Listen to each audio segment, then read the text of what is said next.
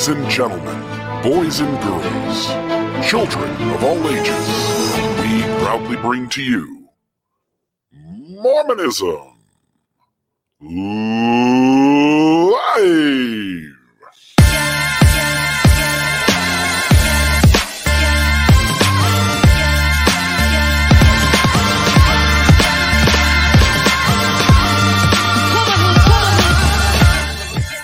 Radio Free Mormon, how are you doing tonight? Good evening, Mr. Bill Reel. How are you doing? It's such a pleasure to see your smiling face. Oh, I am so excited. Tonight is going to be a good night, but we do have to start off with something. We've got about 43 folks here watching. And already? Really? Yeah, there's already 43. They jump in right away. They are ready to rock and roll. Folks, if you're watching this on YouTube, we have turned on the super chat. I would love feedback on whether that works or not. RFM, you don't know about this, but what this is going to allow people to do is they can access different features in the chat on YouTube. They can make donations there, by the way. Although I must say, YouTube keeps 30%. Sorry, YouTube keeps 30%. So we'd much rather have you donating at mormonismlive.org. We don't want YouTube taking a chunk off the top. But if that's the most convenient way and you're ready to do it, then by all means, put a little money in the coffers on the YouTube channel. RFM, today is a special day, by the way. Today is Radio Free Mormon's birthday. How did you hear about that? I was trying to keep it a secret. I know, but I got word from a common friend of mine, somebody who knows you way, way better than they know me. My ex-wife? I don't know your ex-wife, and although you do know her, and so that does fit. But we are going to play a little song here, and for the folks who are here, I love it. There was a test one done for $4.99. We saw it go up, so that does work. That is gorgeous. It is Radio Free Mormon's birthday, so for everybody who would like to sing along, we're going to play a little birthday song. Happy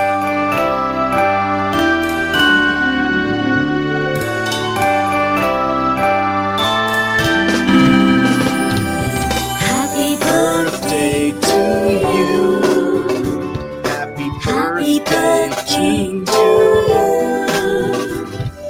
Happy birthday, dear Radio Free Mormon. Happy birthday to you. From good friends and true, from old friends and new, may good luck go with you, and happiness too. That is so sweet. Thank you so much. I expected the final lyric to be, and you look like one too. And you look like one too. That is the normal one we are all accustomed to, but that is not the one we sang to you. Happy birthday, RFM. Thank you so much. And like I said, I was trying to keep it a big secret when I posted it on my Facebook page. Yeah. It wasn't a secret. I know I saw some conversations behind the scenes where we're in text groups together and saw some of that there too. But I won't tell you unless, maybe off the record we get done. I can tell you who it was, but somebody you care about deeply. Well, so really? Yeah. Little secret from you intrigue me, Mr. Reel. There you go. Well, I'm only 61 years old today, but I feel like 99. You do, man. I hope you don't feel like 99. Most people 99 aren't even above ground. That's true. So it's a good thing for me. Like Indiana Jones said in the first movie, it's not the years, honey, it's the mileage. That's right. Well, yeah, Harrison Ford before the plane accident, I think was still quite a chipper guy. I think that accident took a little bit of a toll on him. Tonight, he was in an accident? He had like a little. He was piloting an airplane or something, and it crashed. Are you talking about John Denver? No, I'm talking about. Sorry, too soon. You must be up. Harrison Ford. I didn't know. You didn't know Harrison Ford was in a plane accident? No, I did not know. You're going to have to do some. I know something. Everybody, I know something RFM didn't know. But now I do. Sorry. Now you do. Now I hope you enjoyed it while it lasted. Okay, it was good. Tonight, we are going to do, there's a really cool video the church put up called How Can It Not Be True? RFM, how can it not be true? So tonight, we're going to start with a little video. We'll play that. And then you and I think we could honestly talk about this video for about 4 hours, in spite of the fact that it's only 1 minute and 15 seconds long, and there's not a single spoken word in it. So that's right. You're right. There's no spoken words. There's just little things up on the screen. There's nothing. So here it is for the viewers before we get started. And by the way, if you see the super chat, feel free to participate. There are emojis there, different badges and things, if that's the kind of thing that tickles your fancy. But here's the video. Imagine writing a book about an ancient civilization. There must be no research of any kind. It must be 531 pages, more than 300,000 words. There must only be grammatical changes to the first edition. It must be written in the style of various authors.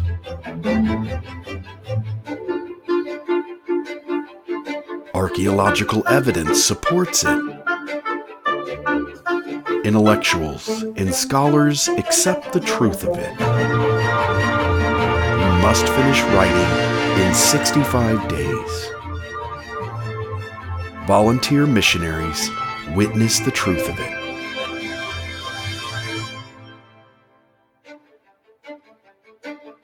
How can it not be true?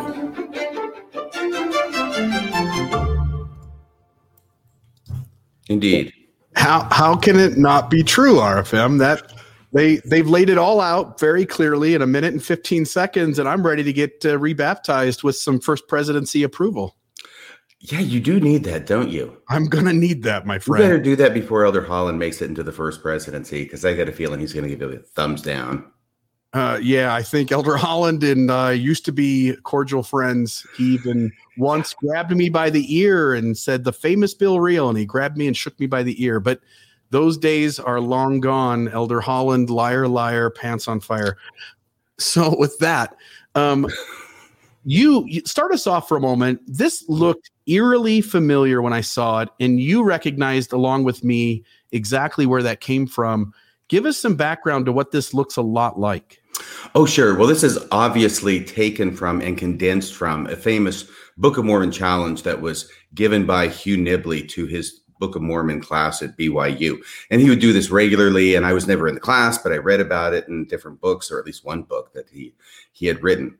So yeah, he would, at the beginning of the semester, challenge his students to write a book like the Book of Mormon and give it all sorts of parameters and conditions in order to challenge them and trying to get them to understand that there's no way they could do it.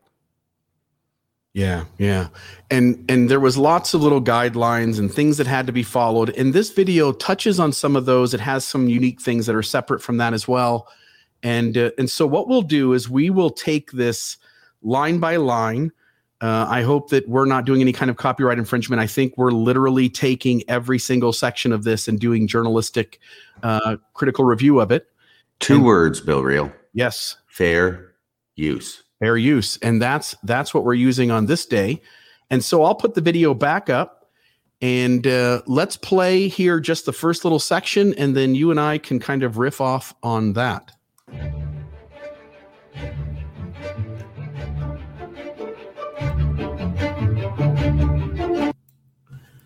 That's all we had to do right there. That's the initial start. Yes.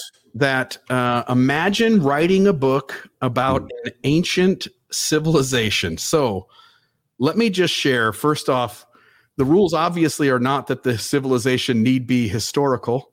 It can be a fictional civilization because we don't have any evidence of the Nephites and Lamanites being real human beings walking on planet Earth. If you're going to put the challenge out and you're going to say, hey, try to write a book about an ancient civilization, the reality is, because the critic has so much evidence on their side, we have to impose that this civilization need not be historical, first and foremost. And when we take into account fictional civilizations. There are lots of them that come to mind through books and movies and TV shows. I was thinking when I was preparing for this, Lord of the Rings, Game of Thrones, Star Trek, Breaking Bad, Pride and Prejudice, Alice in Wonderland. All of them have multiple characters in them who are operating in a sort of culture, who have rules and boundaries. There are names for the lands that they go to or the planets that they go to. There are rules for the geographic locations that they travel to and from. There certainly are enough other books and movies out there that do as well or better of a job than the Book of Mormon at giving you a sense of a real group of people in a real culture, in a real geographic location.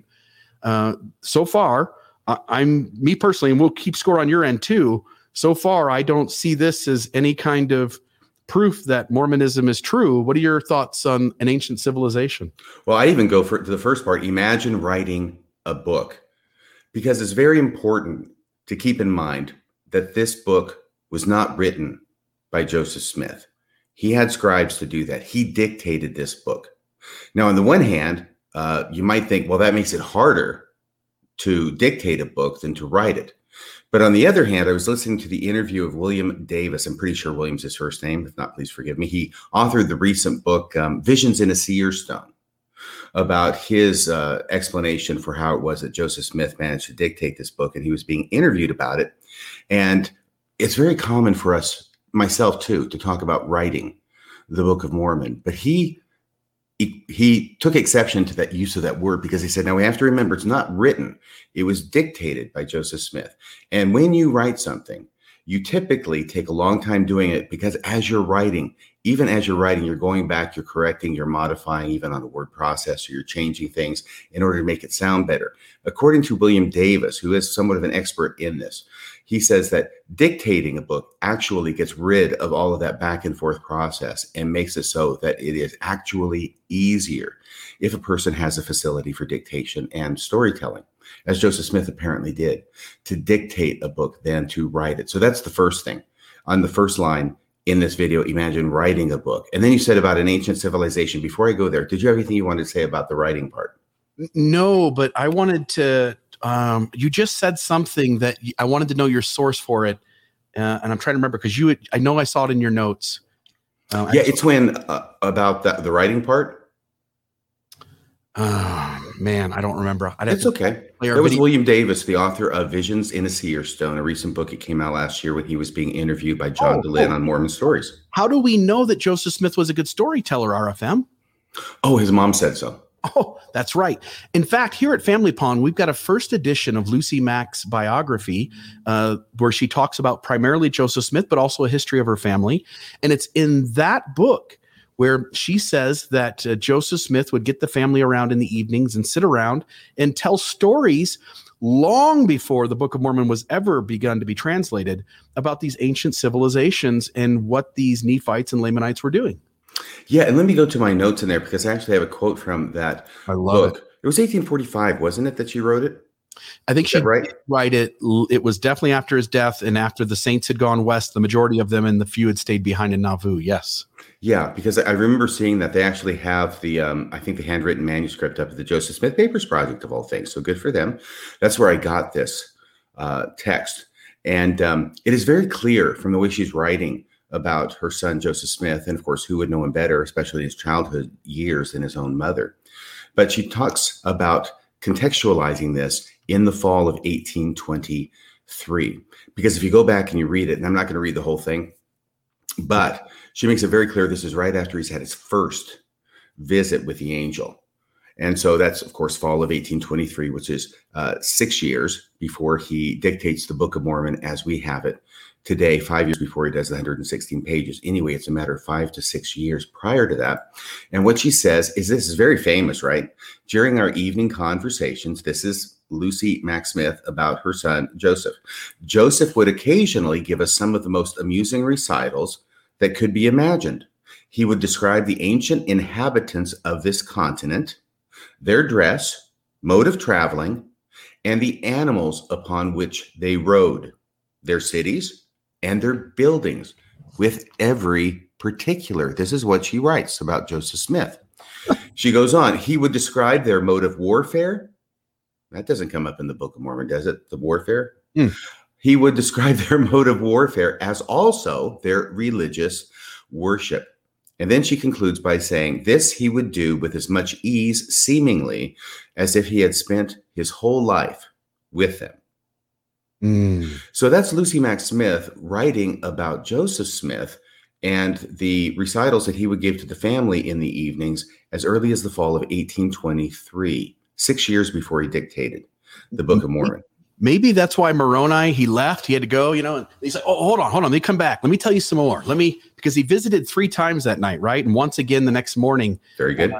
And in that visitation, maybe that's where all the time was spent, making that whole night come to pass. And, sundown, sun up, is because he was telling Joseph Smith all these beautiful stories about how him and all the other Nephites and Lamanites operated. It's possible, but this seems visionary. Maybe. if we're approaching it faithfully, this would have to be visionary. It would seem what Joseph is describing would have had to have been seen in some sort of a vision, as opposed to communicated to him verbally, whether by an angel or just another person. I would think, with this kind of description.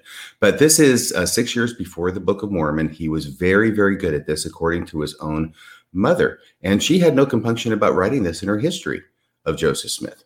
Right. She had no problem telling us that Joseph Smith, without having sat down with the plates and translated, was a really good storyteller. By the way, Michael B., that is our first YouTube donation there of $9.99. Happy birthday, RFM is the best. Thank you, Michael B. You are the boss, which is, I'm sure, what the B stands for. That's right. Love it. All right. Should we continue on, or do you have anything else you want to add on this section?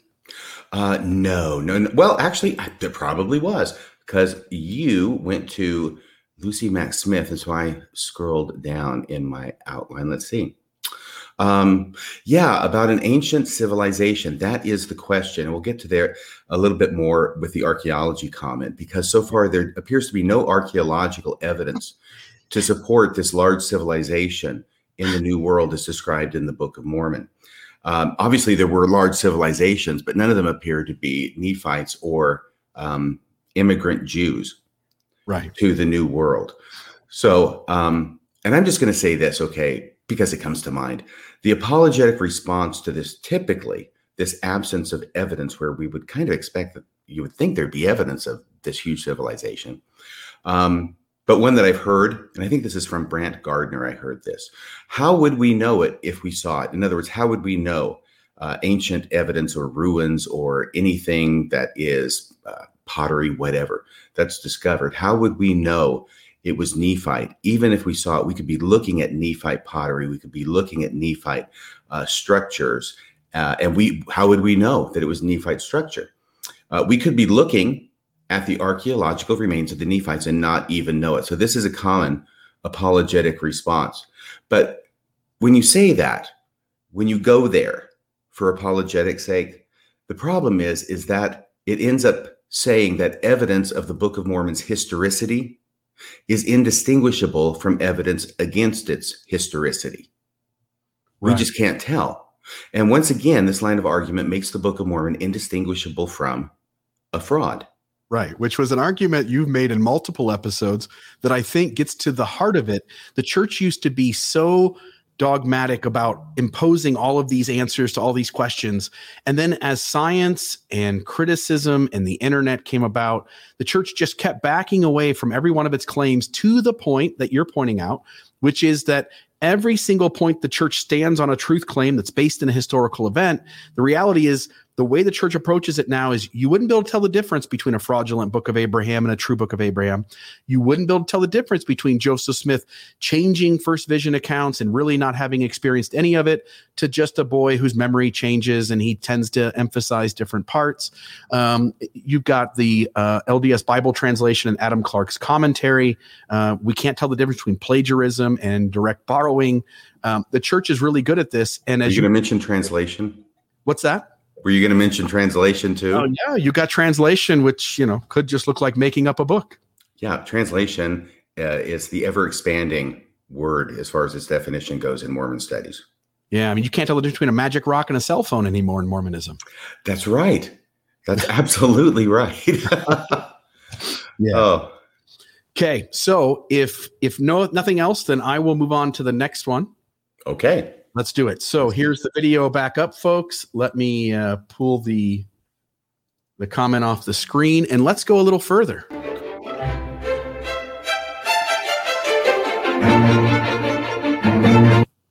I'm going to put that back a little bit just so people can see the words while we're talking.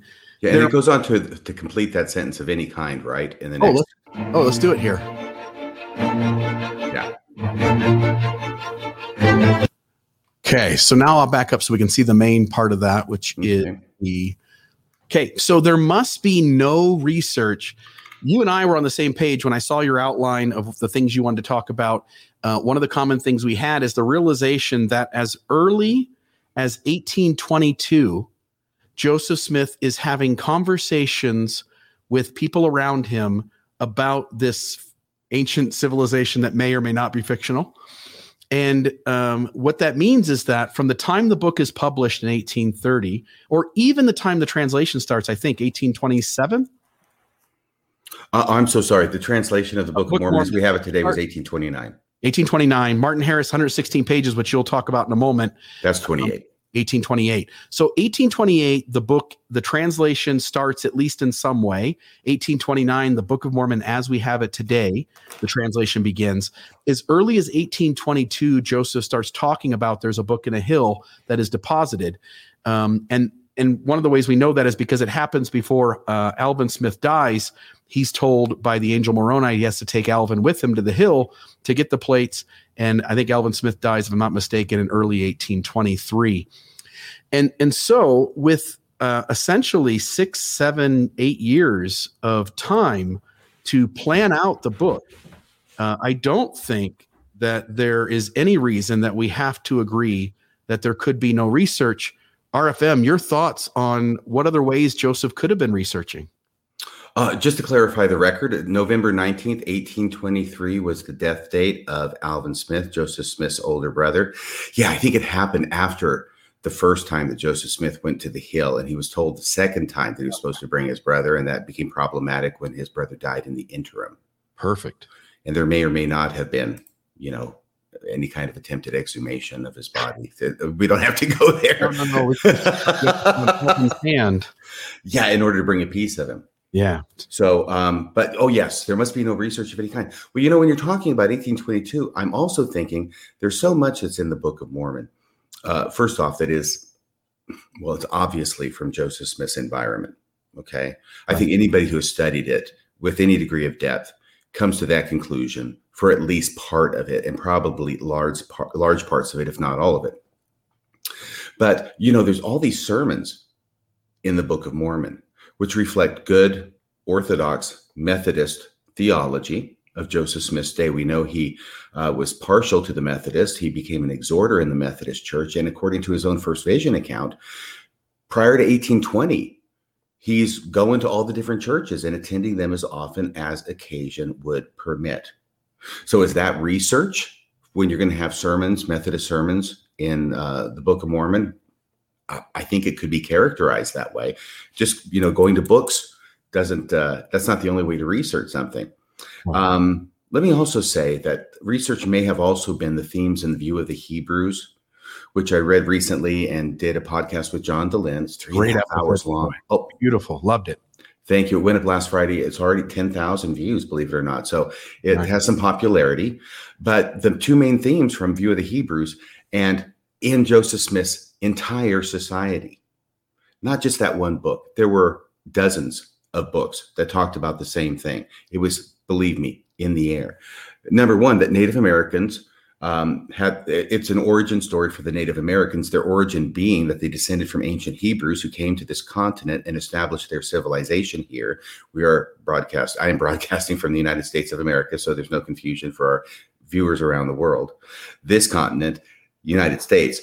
And two, that at some point these tribes separated into two main tribes. One was civilized and cultured, and the other was uncivilized and barbaric. And there were wars between the two. because when you're uncivilized, you just hate those civilized people. I mean, it kind of goes with the territory, I guess. And so eventually the uncivilized tribe destroyed the civilized tribe. And this is view of the Hebrews. This is what's generally understood in Joseph Smith's day. And we find in this major themes, this is exactly, of course, what the Book of Mormon talks about. Also, research, Adam Clarke's Bible commentary. There are indications and there is research coming forth in short order, which is going to demonstrate that not only did Joseph Smith rely on the Adam Clarke Bible commentary for his Joseph Smith translation of the Bible, which started, I think, in June of 1830, after the Book of Mormon came off the press, but that also the Book of Mormon itself shows clear indications of the Adam Clarke Bible commentary being relied upon in order to dictate or write, produce the Book of Mormon. So there is lots and lots of research. And the Bible itself, for crying out loud. I mean, how many chapters in the Book of Mormon are from the King James Version of the Bible? A lot. And a lot of Isaiah and 3 chapters of Matthew from Sermon on the Mount and other things here and there. Would you call that research? I would. So there's lots of research that Joseph Smith was obviously doing. Whoever wrote the Book of Mormon obviously researched it heavily prior to it coming forth. Otherwise, it would not have reflected so accurately Joseph Smith's culture, and it wouldn't have all of these different elements in it that connect with other books, both biblical and commentaries. Yeah. And you're pointing out some of the things. A couple of other things is that in that same book that we have here at Family Pond, there is Lucy Mack sharing a dream from her husband, Joseph Smith Sr., and that dream is deeply similar to the Tree of Life dream that Nephi and Lehi share in, where Nephi is given the interpretation and his father is not. It's also noticed here, Sumner Brent's comment, if you're writing a fictional story about a civilization that doesn't really exist, for which there's no evidence for, then there really isn't a lot of research needed, right? Like J.R. Tolkien didn't have to research the lands or the characters that he put into Lord of the Rings. Rather, he just has to keep a coherent story, either in his mind or as he puts it down on paper. That's a good point. What unfortunately ends up happening with the Book of Mormon, this is an analogy that I just came up with, but it's as if basically everybody in our society believes that the moon is inhabited, and whether or not it's with guys who are uniformly 6 foot tall and dress after the Quaker style. Right. But, we've got this whole mythos about the moon being inhabited and the people there and what they do and what they've done. And then I produce a book that matches the common cultural belief about men on the moon and what they've done and what they look like. And it's very popular because it's reaffirming what everybody understands, or what a large portion of the society understands. So it's very, very popular. And then 200 years goes by and science has eclipsed that understanding of people on the moon. And now science understands, no, there were no people on the moon. It's uninhabited, it's arid, it's desert, barren, blah, blah, blah, right? But you still got this book. Right. That talks about people on the moon. Right. And it's now scripture, and it's the keystone of the religion, right? The foundation of people's testimony. So while everybody else in society 200 years later has left believing that there's men on the moon, you've got this one group of people who are dedicated by necessity to having to hold on to that belief and try and prove it true. And that's where apologists enter stage left. Yeah. And it should note here, Jen Smith Nielsen makes the comment, which is that as the Book of Mormon relates prophecy, for instance, it does a really good job of relating prophecy prior to Joseph Smith and contemporaries to Joseph Smith. It does a really piss poor job of creating any prophecy at all, other than Jesus is going to come back once Joseph Smith is actually in the moment that he's in. Anything forward beyond that, there is no good prophecy for. So again, if you're just borrowing from other sources in your milieu, your cultural context, your dad's dreams, your relationships with your brothers, the sermons in your neighborhood, the geography around you, then you really don't need to be super intelligent in terms of information stored in your brain, too super knowledgeable about the knowledge base that's available in the world. Yeah, that reminds me of a song, what you just said. What are the sermons in your neighborhood? In your neighborhood? In your neighborhood? I love it. That Thanks. reminds me, of good old Sesame Street, good old Big Bird and Oscar the Grouch. Yeah, and by the way, just to be very clear, and I think most people are, Lucy Mack Smith talks about her husband having that dream of the tree of life way before the Book of Mormon was written. Yeah, there you go. Here's another one, by the way. We'll put these up as they happen. Scott Purves, good friend, talked to him several times. There's $20 to Mormonism Live. Have a beer on me, RFM. Happy birthday. Thank you. That's going to be one big beer, and I will drink it in your honor. You could even go to a professional sporting event and probably get 2 of them. Cool. Thank you. I understand it's really good beer, too. Yeah. Super cool. Anything else on this section? I don't think so. Hang on. No. Not on this section at all. All right. Or do I? No, you got the next one about 531 pages. Here we go. Let's do it. Let me put it all the way up on the screen and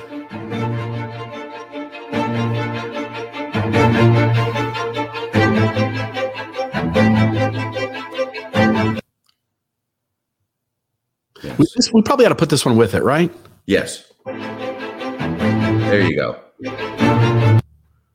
It must be 531 pages, more than 300,000 words, and most of them, and it came to pass. How many pages was Lord of the Rings? How many pages? I think it's 1,171 pages is the Lord of the Rings trilogy. And remember, there are spots of time in between writing. Joseph isn't just dictating the entire time, day in and day out. Rather, as there are times where they're not doing it, they're going out by the river and throwing rocks, they're breaking away from the work. But there are other literary works that are considered much higher on a pedestal than the chloroform and print that Mark Twain referred to the Book of Mormon as, that have more pages and more words. RFM, what is your thought on needing to be 531 pages? Is that 531 pages exactly? Can we have a 530-page book or a 532-page book, or does the 531 make it miraculous? And what about the 300,000 words? Well, now you get to this point. By the way, Lord of the Rings, I can't give you a page count, but it's technically 6 books contained in 3 volumes, as it's usually published.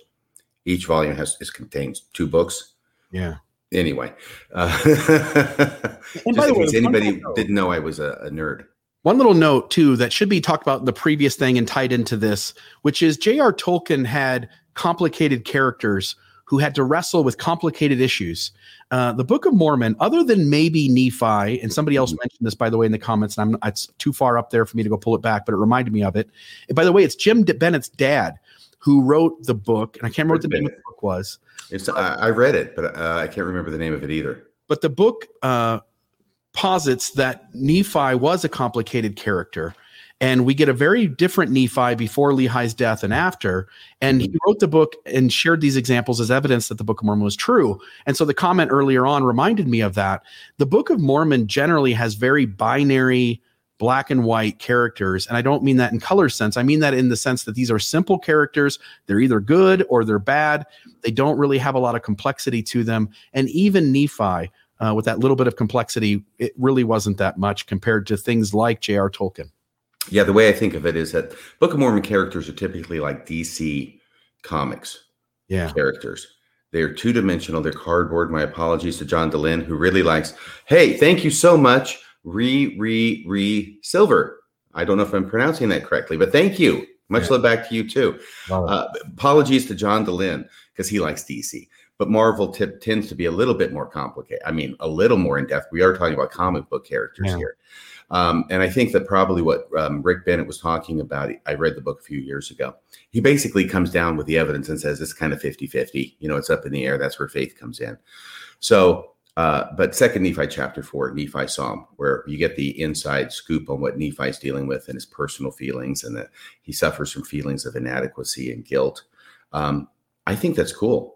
I think that's valuable. So I do think that he exhibits more depth than pretty much any other character in the Book of Mormon. Yeah, and I think it's Bob Bennett. I just looked it up. It is Leap of Faith.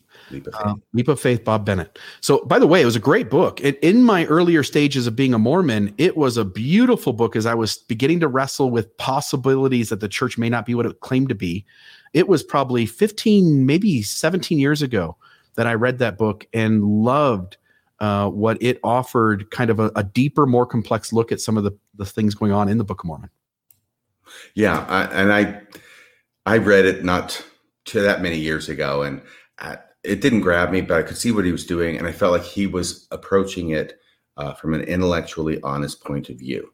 Yeah, and so I appreciated that.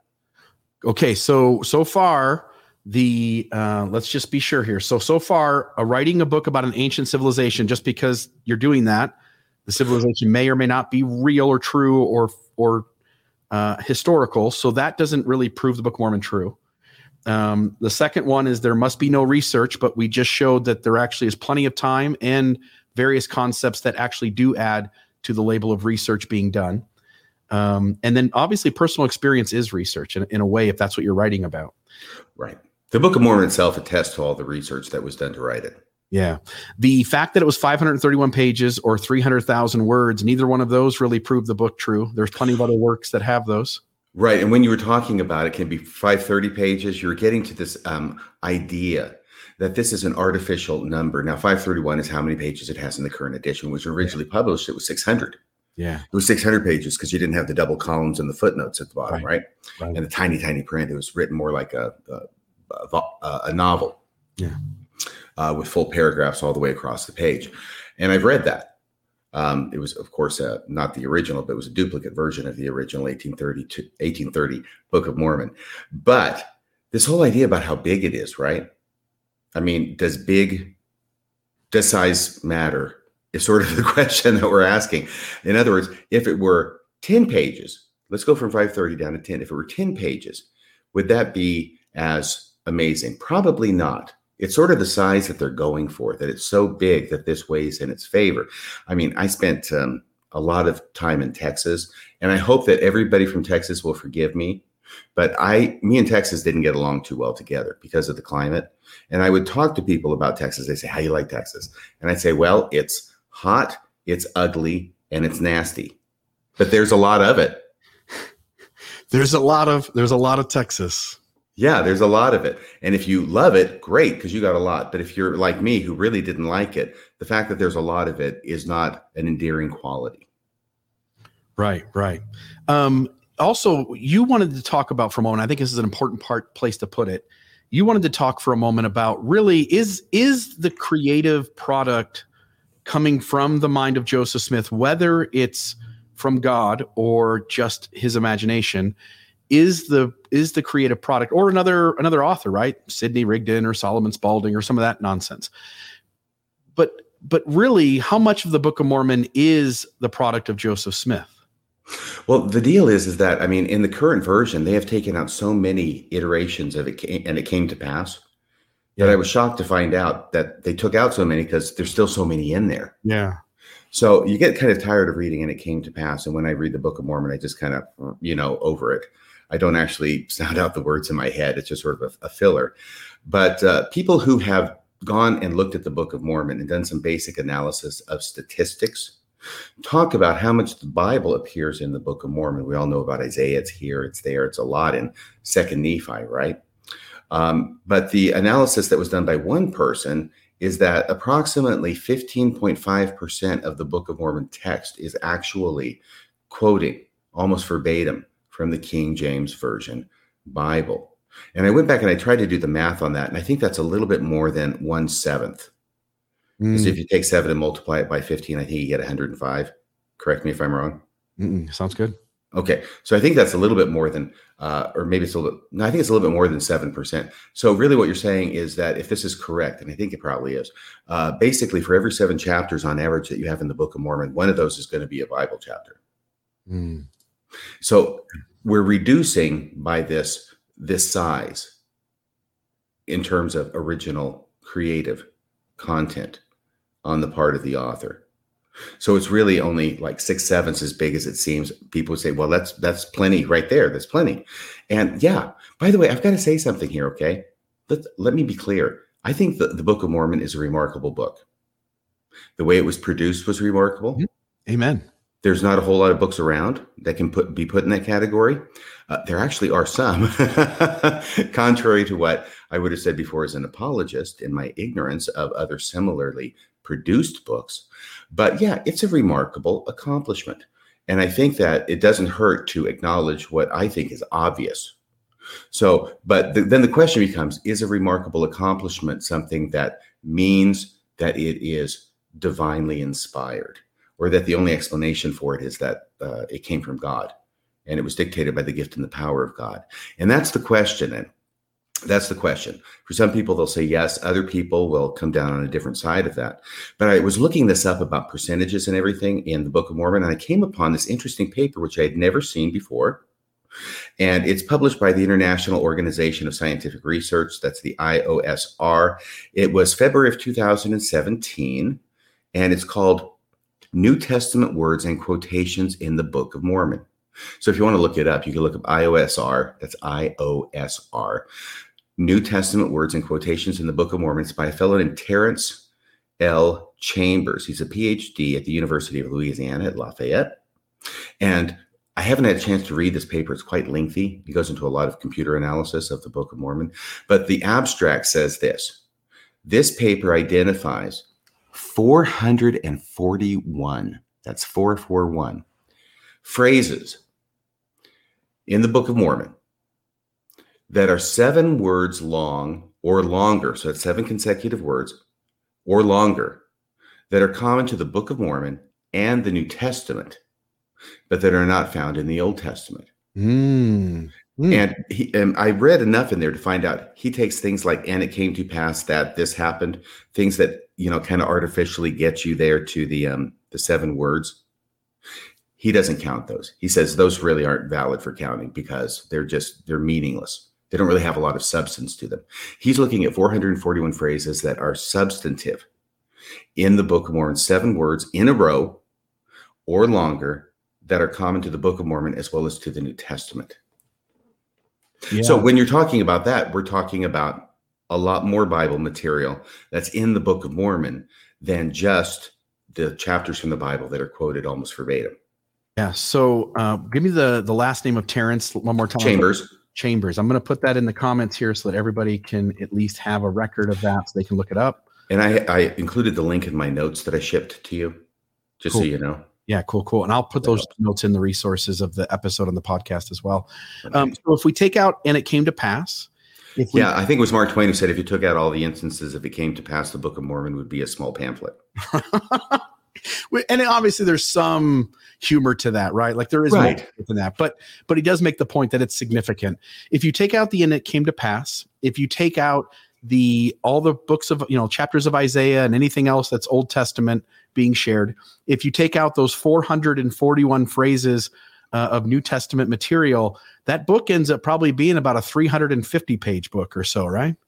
I think that's probably fair to say. Okay. And let me add to it too. There's a little thing that needs to be said about this idea of 441 phrases in the New Testament, which is, as we're going to talk about here later on about anachronisms, it should be noted that the New Testament is written long after any Book of Mormon prophet would have had a chance to work with that text or know about it. Now, obviously, if we're talking about when Jesus comes to the Americas, he could maybe share a little bit of the same teachings, but there shouldn't be a giant overlap of material from the New Testament found in the Book of Mormon because it is anachronistic. It either most of those authors lived long before the New Testament was written. And number 2, even those who lived during the time the New Testament was or after, they had very little access to those writings because they lived on an entirely different continent. According to the narrative of the Book of Mormon, this is how much access they had to the New Testament. I remember. Oh, sorry. That was not supposed to happen. You're good. Okay. Anybody in the Book of Mormon, any character in the Book of Mormon had this much access to the New Testament, whether they lived before or after it was written. Yeah. In the New World. So it should be noted that finding 441 phrases, 7 words or longer, that are common between the New Testament and the Book of Mormon is an indication of something, and that something is not a historical product in the Book of Mormon. It's an indication of why the definition of translation has to be expanded even further. Exactly. Okay. Anything else here? No, you're going to go to the next one about grammar? Yeah, here we go.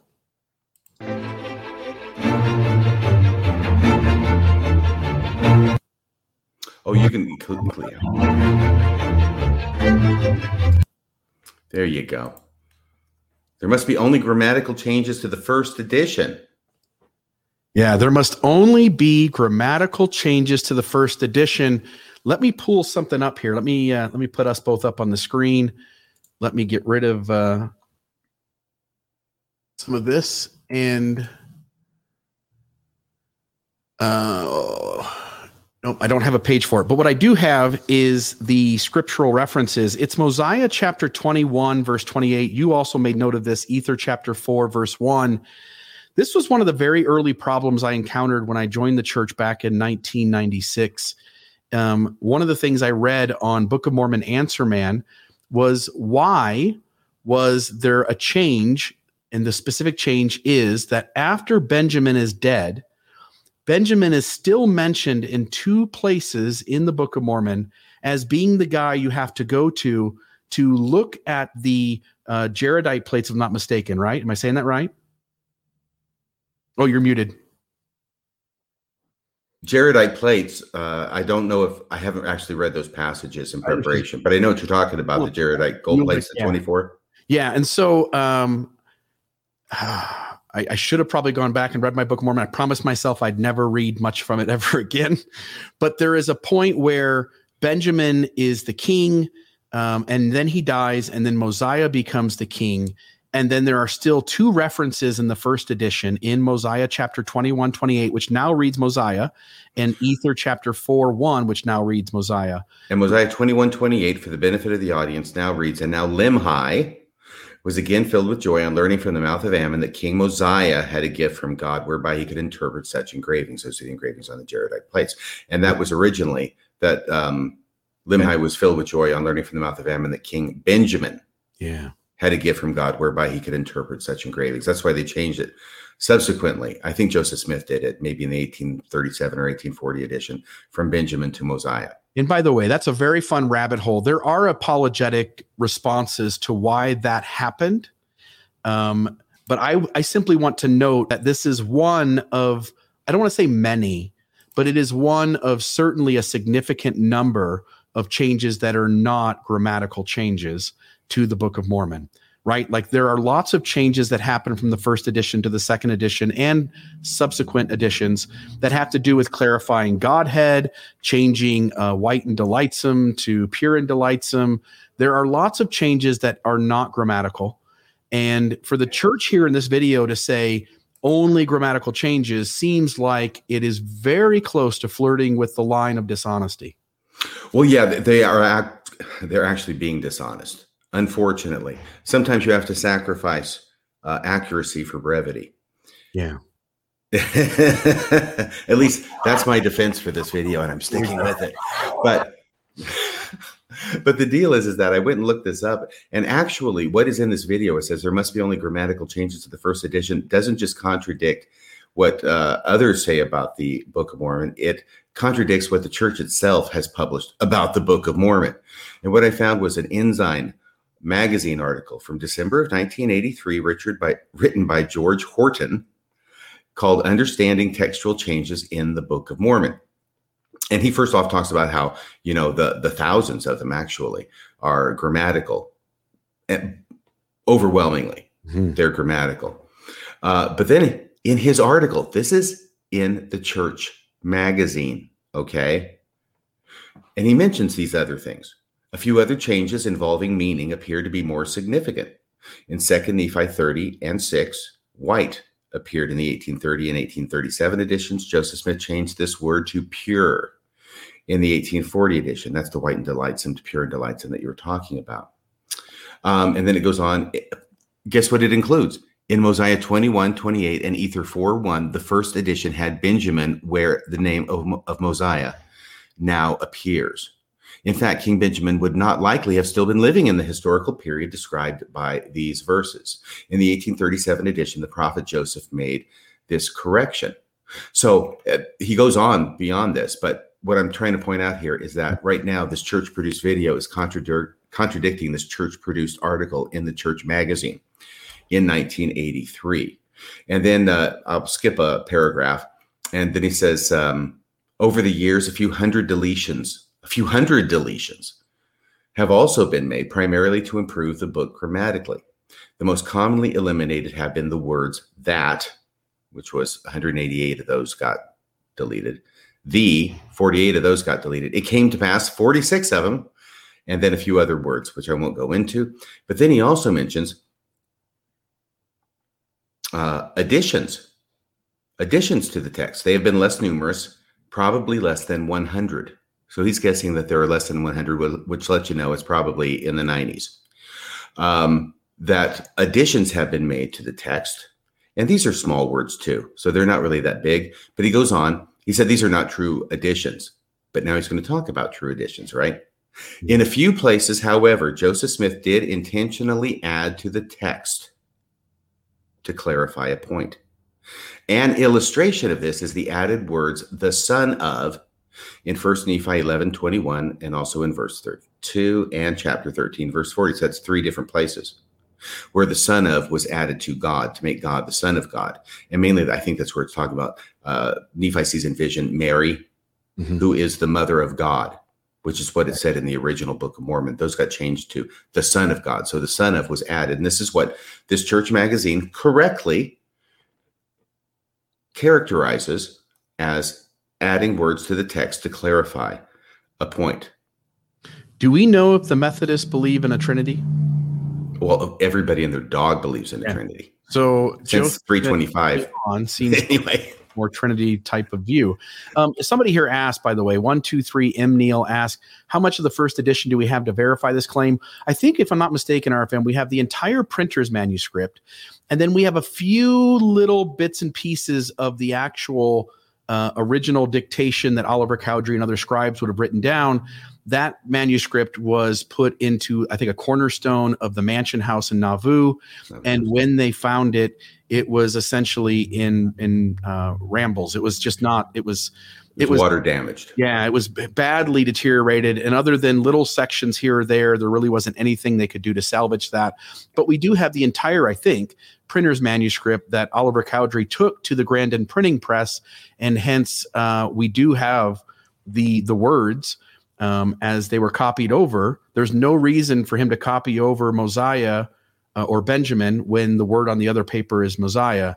That seems like that the more logical, rational mistake is that when they copied over the original transcript or manuscript over to the printer's manuscript, they absolutely verbatim copied over Benjamin to Benjamin rather than Mosiah to Benjamin, making just a mistake copying one text over to another piece of paper. Yeah, and all this has been, I think, based off the 1830 published account as opposed to going back to the original manuscript, which I think there's a quarter to a third that survived. Yeah. Probably in the middle. I can't remember exactly where it is, but Royal Skousen has done a ton of research on this and published it as far as what that originally said and what is extant of the original manuscript and comparing it with the printer's manuscript, et cetera, et cetera. I've got a feeling, though, I'm going to go out on a limb here. And I'm going to say that because I have never heard an apologetic argument about Benjamin versus Mosiah being, well, we don't have the original manuscript for that section. I'm going to guess that we have that. We might. Nobody wants to talk about that, right? Nobody wants to say what sections we do have and make images of them so that you and I can compare. And by the way, just a little note there, Mighty Rhiannon, they should have put the manuscript in Tupperware before putting it in the cornerstone. Yeah. That's another anachronism. If we would have had Tupperware before Tupperware was invented, when they put it in the Nauvoo Mansion House cornerstone, that would have been a telltale sign that was a late added in. That might have been a Mark Hoffman idea. Yeah. No, he was too good for that. He was smart, wasn't he? He was, yeah. No Tupperware for Mark Hoffman. Okay. Anything else on this section? Oh, let's see. No, I don't think so, because we're getting to the next thing about various authors. Okay. And then I've got a little segment here I'd like to show us for that. So with no further ado, here we go. Back to the video.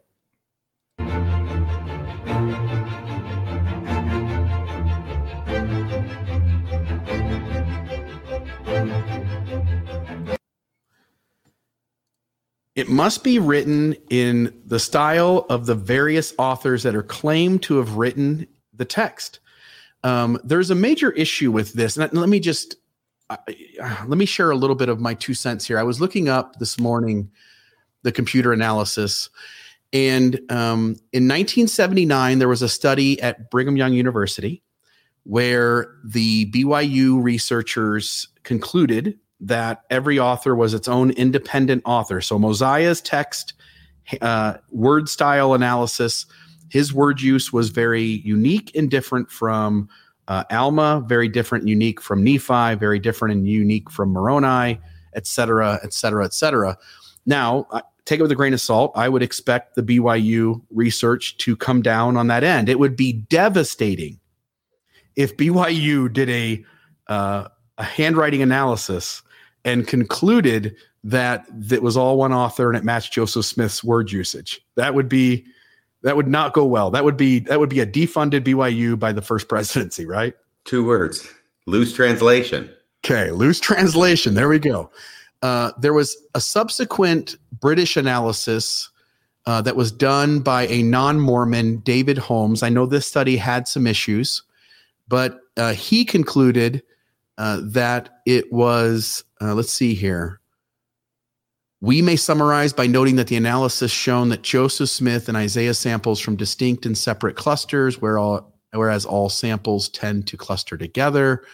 It's my conclusion from the results of this research that the supporting historical evidence that the Book of Mormon sprang from the prophetic voice of Joseph Smith himself, as did his revelations and the text of the Book of Abraham. We have seen this. We have seen that the style of his prophetic voice, as evidenced by the main cluster of the textual sample studied, differs from the style of his personal writings or dictations of personal nature. And then there was an informal analysis. By the way, can you break that down for me? Because what I'm hearing, I'm trying to understand this. It sounds like he's saying that there's one uniform style for Joseph Smith's personal writings that he did, and one uniform style for the things that he claimed to be revelation.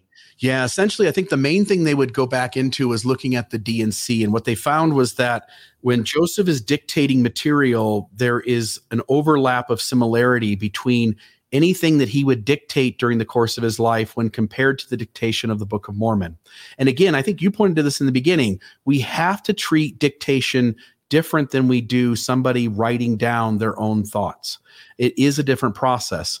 And so what he's concluding is that when Joseph Smith dictated, and we know it's Joseph Smith dictating, there is a deep similarity between that and the dictation that we have as the Book of Mormon. There was an informal analysis done by Gerald and Sandra Tanner of Joseph Smith's style. Wow. The Tanners selected the Book of Alma, chapter 2 at random. They found that 62% of the sentences begin with for, and, or but. It's noted here, Mormon scholar Eleanor H. Partridge, commenting on Joseph Smith's style of writing. Joseph Smith's style is characteristically marked by a series of related ideas, joined by simple conjunctions, and, but, for. In his handwritten manuscripts, he used neither punctuation nor capitalization as sentence markers when his writing had been edited or when someone else wrote the words which he dictated. The result is an unusually large number of sentences beginning with for, and, or but. And then I'll put this up here on the screen. Those were the 3 that this particular article noted. If we go over to Book of Mormon Central, they also talk about a few other studies that happened. They point out some issues with the David Holmes study. I'm marking there kind of, I can just highlight it actually here. They're marking some issues with that. And I'll say, by the way, in this entire 1 minute and 15-second video, I think this is actually the strongest. This is the strongest, I think, evidence of all the ones that are pointed out here of the Book of Mormon being historical. They also note there were some other studies that came after. There's the Hilton study, there's the Jockers study, there's the Field study. And each of these, to one degree or another, also point to multiple authors, or at the very minimum that the author is not Joseph Smith. But now I want to share a little video. And I'll ask you too, if you have any comments here before I show a video that explains perhaps why there is some difference in the dictation of Joseph Smith in the Book of Mormon, accounting for why we might perceive different authors. Oh, no, go ahead. Mine would be a little bit different. Okay. So let's see here. I need to at least explain a little context. So there was a book that came out, the Urantia text. I'm not familiar with this, RFM. Are you familiar with this book? Yeah, I've read a little bit of it. Okay. This book it's a long text, by the way. This is massive. 163 pages. So this is a 2,163 page book. It's like the Joseph Smith papers. It's like this big. Yeah. It is imposed on you, if you're the reader, it's imposed on you as having come from multiple spiritual beings who are giving you the answers and context of the universal questions we all want to know. Where do we come from? All that kind of stuff. They're answering how energy works. They're answering what goes on other planets and other star systems. And to this day, there is no understanding of exactly where this came from. It's essentially a mystery. There's also a rewriting in a large section of many Bible stories. Yeah. And so you do get some overlap where Bible stories are shared. This text, when they did a handwriting analysis, it also showed that each of the authors have their own unique writing style. So that's to note. And the reason I say that is because this next clip is going to start off with the Urantia text as the backdrop. And so here we go. Beings have statistically distinct word patterns. So you can, by analyzing the word patterns between these 5 different beings, you can tell that there's 5 different beings speaking. But if it's a hoax, it would take multiple conspirators, making it more likely someone would eventually come forward with the truth. So what's going on with the Urantia text is basically the same problem we have with the Book of Mormon. They're trying to figure out, is it multiple authors or one author? They did a few analyses on it, and they found that there's distinct word patterns within it. Now, LDS scholars have done the same thing, and they found that Alma is distinct from Mosiah, Nephi is distinct from Moroni, and Moroni is distinct from Mormon. So there's a lot of evidence for the Book of Mormon in that sense. And I noticed a lot on the forums and blogs, a lot of the LDS Latter-day Saints will say that this is significant and proof that the Book of Mormon is true. It also applies to the Urantia text. So what's going on? Do we have Sidney Rigdon writing one chapter and Joseph Smith writing another one and Solomon Spaulding writing another one? Well, there's something called stylistic drift. What if there was one author? What would we expect? With stylistic drift, the theory is that while you're dictating or writing a text, your conversation is changing through time. So what you're talking about at the beginning of the book is going to be different than what's at the end of the book. So you're slowly progressing and evolving through time, which means that with multiple authors, you'd see this one. With one author, you'd see the one on the right. So this is a good way to determine if it's multiple authors or one.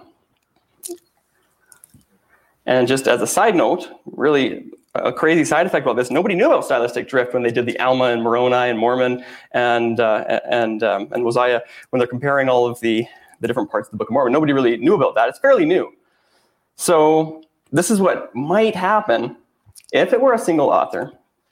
If you took one slice of the Book of Mormon here and one slice of the Book of Mormon here, the conversation is going to be significantly different because they're spaced in time because of stylistic drift, which means when you compare both of those together, they'll look like 2 unique voices.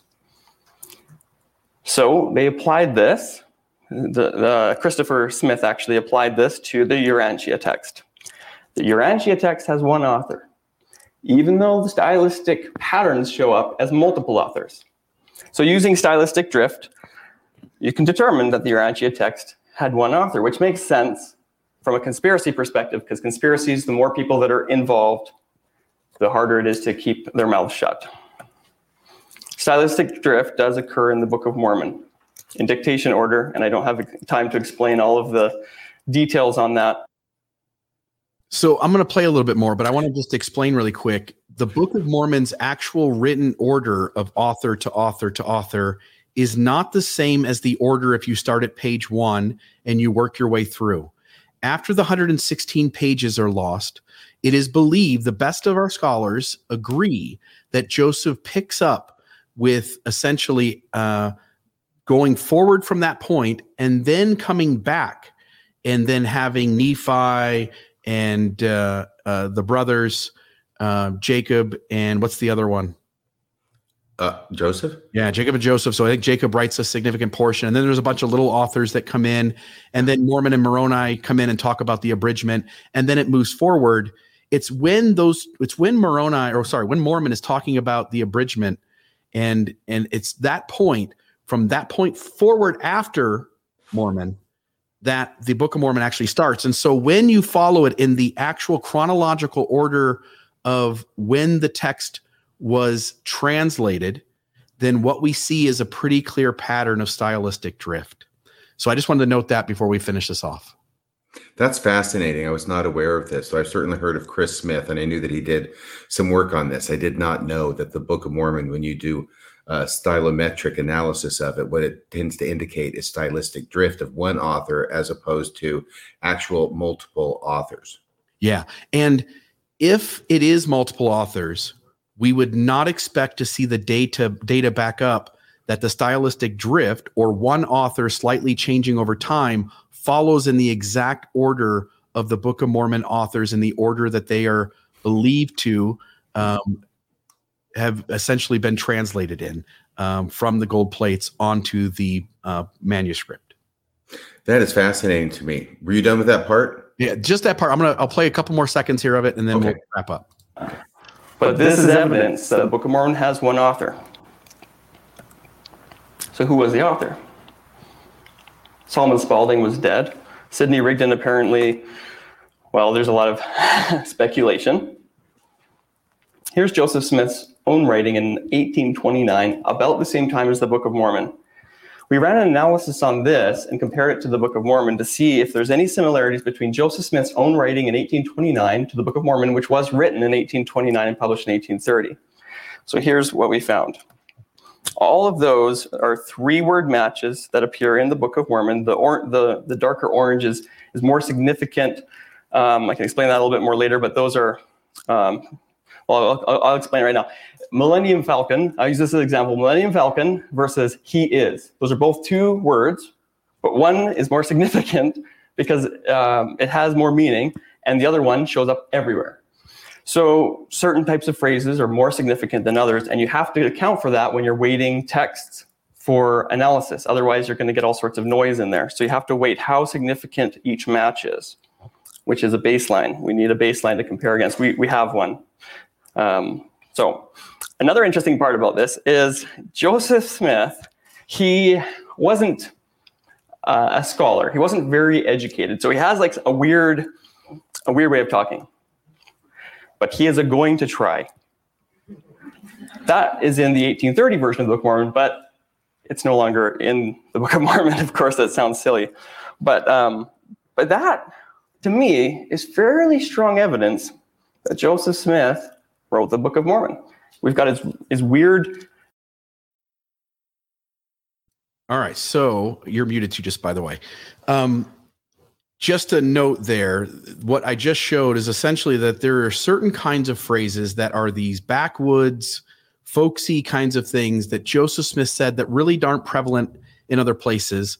And those same kinds of folksy phrases find their way into the Book of Mormon. And it certainly isn't the way Moroni spoke, and it certainly isn't the way Alma spoke. And so at least on some level, there's an explanation for the handwriting analysis, and there's an explanation for who the possible author could be. That's really, really interesting. I had not heard that before right now. That's wonderful. That was another thing that you knew that I didn't know until a second ago. Now it's tied again. No, what my research did was it went to Book of Mormon Central, which is, of course, a very apologetic, pro Book of Mormon and Mormonism website. But they talk about, they have an article there. It's called, "Is it possible that only one author wrote the Book of Mormon?" And they're going off the same idea that there's multiple authors that are represented in the Book of Mormon. And as I recall it, there was only like 4 authors in the Book of Mormon whose words were sufficient in number to do a statistical analysis on them. And I think it was Nephi and Benjamin, maybe, and I'm sorry. I'm stuttering. No, it was Nephi, Alma, Mormon, and Moroni. Those were the only four who had enough words attributed to do this. But this idea that they speak with different voices. Okay. Mm-hmm. So these guys got the idea that, okay, well, let's look at other authors in Joseph Smith's time, contemporaries of Joseph Smith, who wrote books that also had multiple different characters in them, and see if those books have different characters who speak with different voices, as opposed to one voice from the same author. And what they found, I thought, was really interesting. I'm surprised it's still up there on their website. Maybe it won't be after this, but what he says is they talk about the multiple distinct writing styles in the Book of Mormon, right?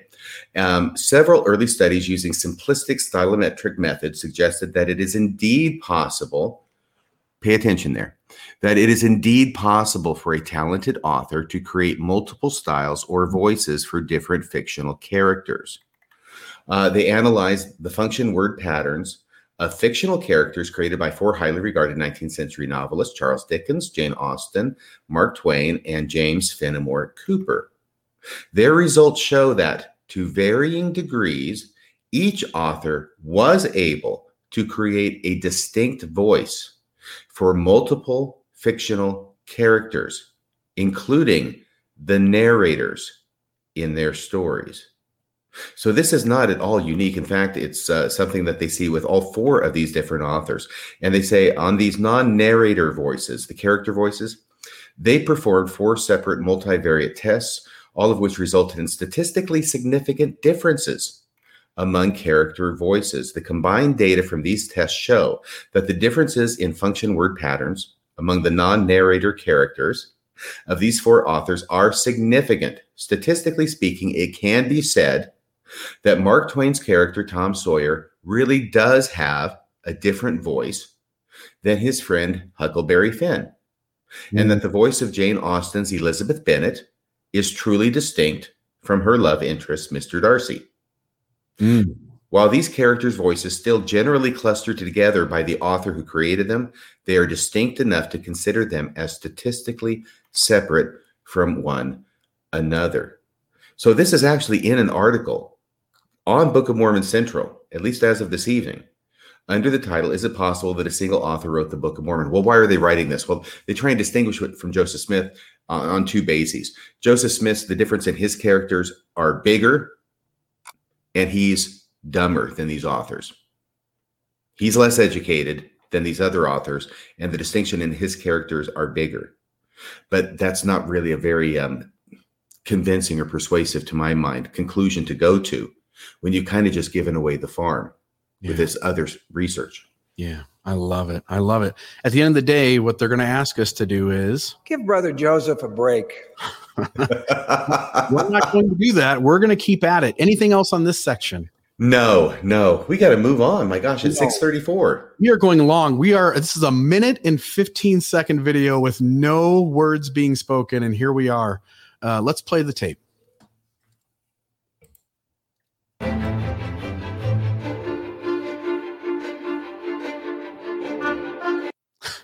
Okay, so I'm gonna stop there.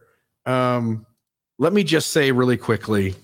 Let me look at what I've got written here. Okay, so Nahum and roads. There's roads exist in these ancient cultures. They found some roads. Nahum's over in the old world. There's Bountiful too. Besides that, RFM, what is the archaeological evidence? 0. There's no archaeological evidence for the Book of Mormon in the New World, and there's debated evidence, but I think that we should be charitable in our analysis, and I think we should include the Nahum altars and also Bountiful in the Old World, as described in First Nephi. But even so, you're dealing with, to be as charitable as possible, 5% max of the Book of Mormon is supported by archaeological evidence, and the other 95% is not. And you were charitable there, because I don't think it's that much. Let me think about this. Tower of Babel, Nephite transoceanic voyage and all the problems with that, lack of connection to Israel and Native American culture, anachronisms in the Book of Mormon, such as animals, Christianity pre-Christ, quoting 3rd Isaiah, chariots, silk, compass, windows, use of some type of metal permeating the Book of Mormon culture and all the refining of that metal that goes on, precious metals in a monetary exchange of some sort, Reformed Egyptian, DNA. And then I got a couple others here I want to just quickly talk about. And again, I know we're going long. I hope you've got your evening blocked out for us. If we need to go at some point, we'll just do it. But let me enlarge this for a moment, because I think this is a big deal. It's getting bigger. Yeah, the sealed portion, by the way, we're told that 2/3 of the book, this is, by the way, is the closest replica to all the data points we have. I know there's some that show bands holding the sealed portion together. It was actually encapsulated, they said, in some kind of material.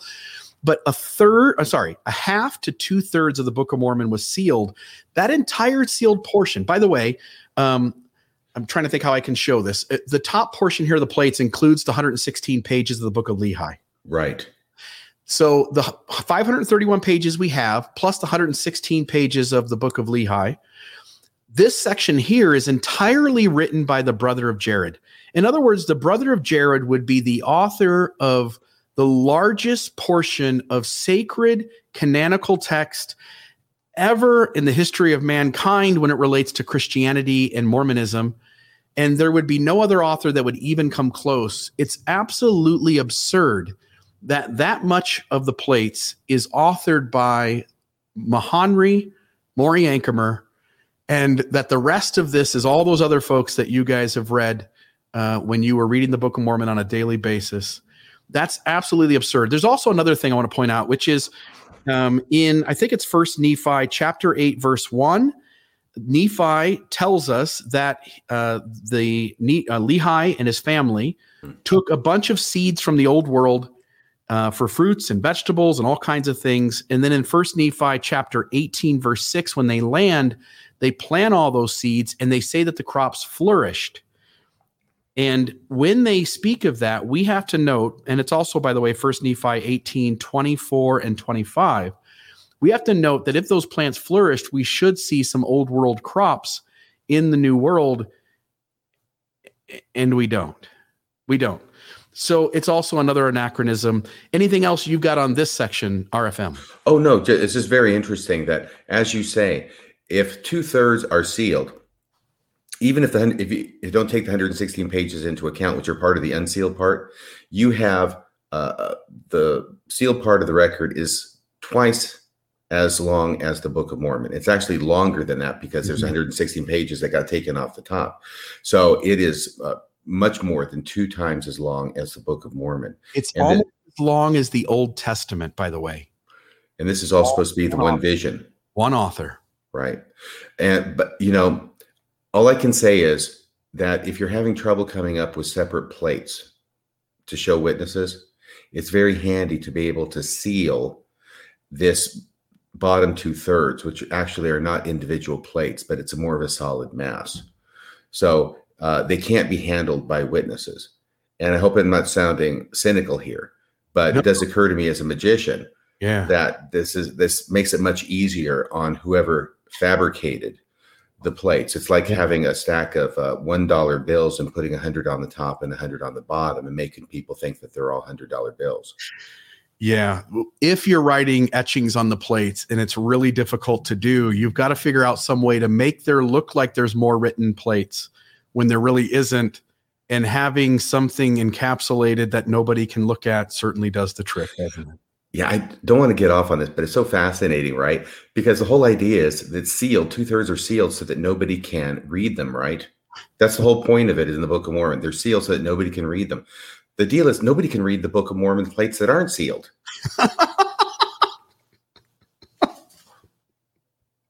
Oh my goodness. The reason given for sealing the plates makes no sense because nobody can read them anyway unless they have the gift and power of God to do it. So it seems like sealing the 2/3 of the plates is completely superfluous if your goal, as the Book of Mormon says, is to keep them from being read. Yeah.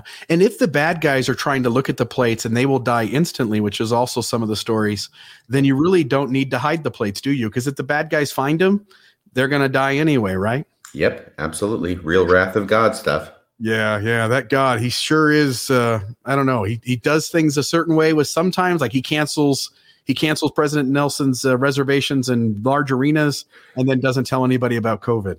Yeah, He's a trickster. Yeah, trickster God. He sure is a little funny. All right. So, saying that archaeological evidence supports it is technically correct, but a much larger amount of archaeological evidence not only doesn't support it, but argues against it. Yeah. Yeah. If we had the scales of justice and mercy in front of us, right? One side of the scale is all up in the air and the other one's dragging on the ground. Can I say something timely right now about this Mark Hoffman documentary that just aired last week on Netflix? This is so important. We may talk about it more in a future episode, but you've got the two forensic document examiners who end up looking at the salamander letter. And this is past the FBI experts. They say it is authentic, and they're giving it to these other guys, and they are trying to find something that they can hang their hat on to prove that this is not genuine, because they're trying to find a motive to charge Mark Hoffman, because he's not even charged at this point. And one of the greatest document examiners, I think it was Throckmorton, who's there on the screen, is talking about how they're looking at it, because if they can find one anachronism, then it's game, set, match. They've proven it's a forgery. Because when we deal with the Mormon apologetics, when I dealt with it, it was kind of like it's a balancing test. You know, there's some things over here that sort of way over here, and some things over here way really good for the Book of Mormon. And that's sort of that book Leap of Faith, right? You know, there's this balancing test. But that is not the way actual forensic document examiners look at things. If there is one anachronism, it doesn't make any difference if 99% of it is absolutely meticulous and nobody can tell that it's a fake. If there's one anachronism, the whole thing's a fake. Yeah. That's how forensic document examiners actually determine whether something is a forgery.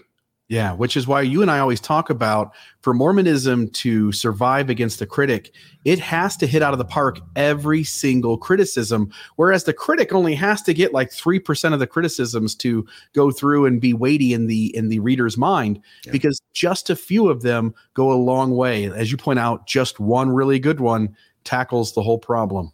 Yep. And in that case, it was cracked ink under the microscope. And here in the Book of Mormon, you can take your pick. The field is wide, already to harvest, with anachronisms in the Book of Mormon. Yeah, so to the point where we have to explain that tapirs are horses, that coins weren't really used, that there's a reason swords don't exist, and every other jot and tittle that's out there. Yeah. Okay. At some point, there's so many excuses that you got to say, come on. There's just too many excuses you got to make. If you're a rational, reasonable, logical human being, that tends to be the case. Anything else on this section? Oh, let me see. I don't think so. I think we're probably going to have to continue. No. Let's go to the next part about intellectuals and scholars. Okay, here we go. There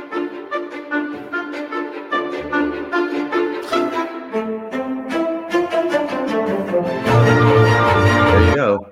All right. So let me back up so we can put that on the screen. Yeah. This to me, when I look at this screen of a professor in a classroom teaching, and that does not look like a BYU professor, does it? Why not? Well, first off, the facial hair. Oh, okay. Second off, I just don't see BYU professors dressing that classy. No, the turtleneck. So what they're trying to give the viewer is this idea that intellectuals and scholars outside the church accept the truth of the Book of Mormon. And the reality is that there aren't any intellectuals or scholars outside of Mormonism who accept the Book of Mormon and the truth of it. And while it may seem like it's a weighty thing that there are scholars on the inside, there's Terrell Givens and Richard Bushman and Sam Brown and Patrick Mason and Claudia Bushman and Fiona Givens, and that's the handful that I usually run through. There's a bunch more. First off, the scholars, there are scholars in every religion. There are scholars in other high-demand fundamentalist religions, and there are scholars in religions that even Mormons would look at and go, that's a cult. There are scholars everywhere. Second off, there are intellectuals everywhere. And I like that they mentioned both of those words. Those are two different words. I'll give an example, and I don't mean to pick on Mike Ash. I think he's one of the kinder, more reasonable apologists inside Mormonism. But, you're a lawyer. I'm a pawnbroker. Mike Ash is just a photographer. We're all just intellectuals who delve into the arena of scholarship, and maybe on some level people can call us scholars, but we're not in the truest sense of the word. We are the intellectuals. There are also intellectuals in every religion, including high demand fundamentalist religions and religions, again, that believing Mormons would call cults. Yes. Any thoughts on this one? Well, yeah, to the degree that says the truth of it, to the degree that they're implying that that means the historicity of it, I think it's clear from the context that that's what they mean when they say the truth of it. I think the fact of the matter is that there's no intellectual or scholar outside the church who accepts the truth of the Book of Mormon. And I'm going to say there are many, if not the majority of intellectuals and scholars inside the LDS church who do not accept the truth of it. Right. Oh, hold on a minute. Wait, who's that? Who's that just joined us? I don't know. Is this another part of the birthday surprise? Oh, no. This looks like President Boyd K. Packer. President Packer, what do you have to say about all of this? And then RFM, I'll let you expound on what President Packer is pointing to. It is so easy to be turned about without realizing that it has happened to us. There are 3 areas where members of the church are influenced by social and political unrest, are being caught up and led away. I chose these 3 because they have made major invasions into the membership of the church. In each of the temptation is for us to turn about and face the wrong way, and it is hard to resist. For doing it seems so reasonable and right. The dangers I speak of come from the gay and lesbian movement, the feminist movement, both of which are relatively new, and the ever-present challenge from the so-called scholars or intellectuals. Our local leaders must deal with all 3 of them with ever increasing frequency. Excuse me. In each case, the members who are hurting have the conviction that the church is somehow doing something wrong to members, or that the church is not doing enough for them. To illustrate, I will quote briefly from the letters on each of these subjects. They are chosen from among many letters which have arrived in the last few weeks.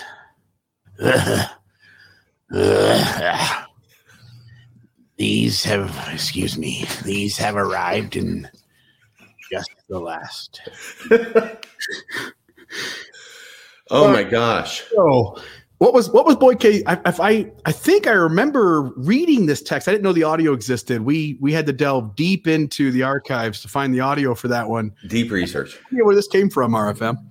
It's 1993. It's May. It's his speech to CES or somebody. The coordinating councils or something. Oh, probably a correlation. The coordinating councils. Everything has to be coordinated and correlated in this church. It may be corrugated. Corrugated too. Oh my goodness. Oh, so can I give up the secret on that? Please. Bill Reel, among his many talents, has a knack for being able to imitate the voice of Elder Boyd K. Packer, even beyond the grave. Yeah, everybody gets to do a voice of somebody. That's one of them that I can at least you know who I'm doing. It's not that it's that great, but at least you know who I'm doing. But I actually, the first cough was real. And then I thought, you know what, hearing his throat. So I decided to go ahead and add a few more in. But oh my gosh, you did such a great job on that. But this is from 1993. This was prologue to the omen coming on of the September 6th excommunications in 1993, right? He's talking about these so-called intellectuals. And this is just, it's a bit cynical for this video produced by the church to now being relying as a proof of the authenticity of the Book of Mormon on intellectuals and scholars, right? because they accept the truth of it. Therefore, smart people accept it. Therefore, it must be true. How can it not be true? But now they've gone from being a hiss and a byword among the three enemies of the church, according to Boyd K. Packer, to being who the leaders of the church are turning to in order to try and support it. Yeah. This is like the acknowledgement in the church essays, the gospel topics essays at the end in italics. They're not attributed, right? But it says the church acknowledges the contribution of scholars to the historical content presented in the article. Their work is used with permission. So the group of people who used to be a hiss and a byword among the Mormon leadership has now rushed forward, I guess, to save Mormonism when it's hanging by a thread. Yeah. Or being used by the leaders to try and save Mormonism when it's hanging by a thread. I mean, the church's view about scholars and intellectuals appear to be like most people think about lawyers, right? Everybody hates lawyers except when they need one. And the church seems to hate scholars and intellectuals except when they need them. Yeah, we used to refer to these guys as studying the ark as people who were the wrong watchmen on the tower. I think that's another Boyd K. Packer reference. Right. We used to speak of these guys as they shouldn't be talking. They don't have authority. They don't have any stewardship. They don't have any right. And now here we are, 2021, and the church wants you to know that there are a few scholars out there, all inside Mormonism, who accept the truth of it. Oh, yeah, absolutely. And, I will speak for myself, okay? I am one intellectual and scholar who used to accept the truth of the Book of Mormon in terms of its historicity. Yeah. Now I don't. There are others as well who fall into this category. In fact, most scholars who study the Book of Mormon deeply end up either abandoning its truth claims altogether or modifying their beliefs to accommodate a Book of Mormon that is not historical, but nevertheless, in some sense, divinely inspired. Yeah, we've got Bushman on the record saying that the Book of Mormon is pseudepigrapha, if I'm not mistaken, correct? I don't know. That was another thing that that I don't know. I think Bushman has said that. He was speaking of all of Joseph Smith's translation productions, and when we understand all the data collectively, that it is pseudepigrapha. I know that Terrell Givens and Patrick Mason, all of these guys have private views that very much different from their public views.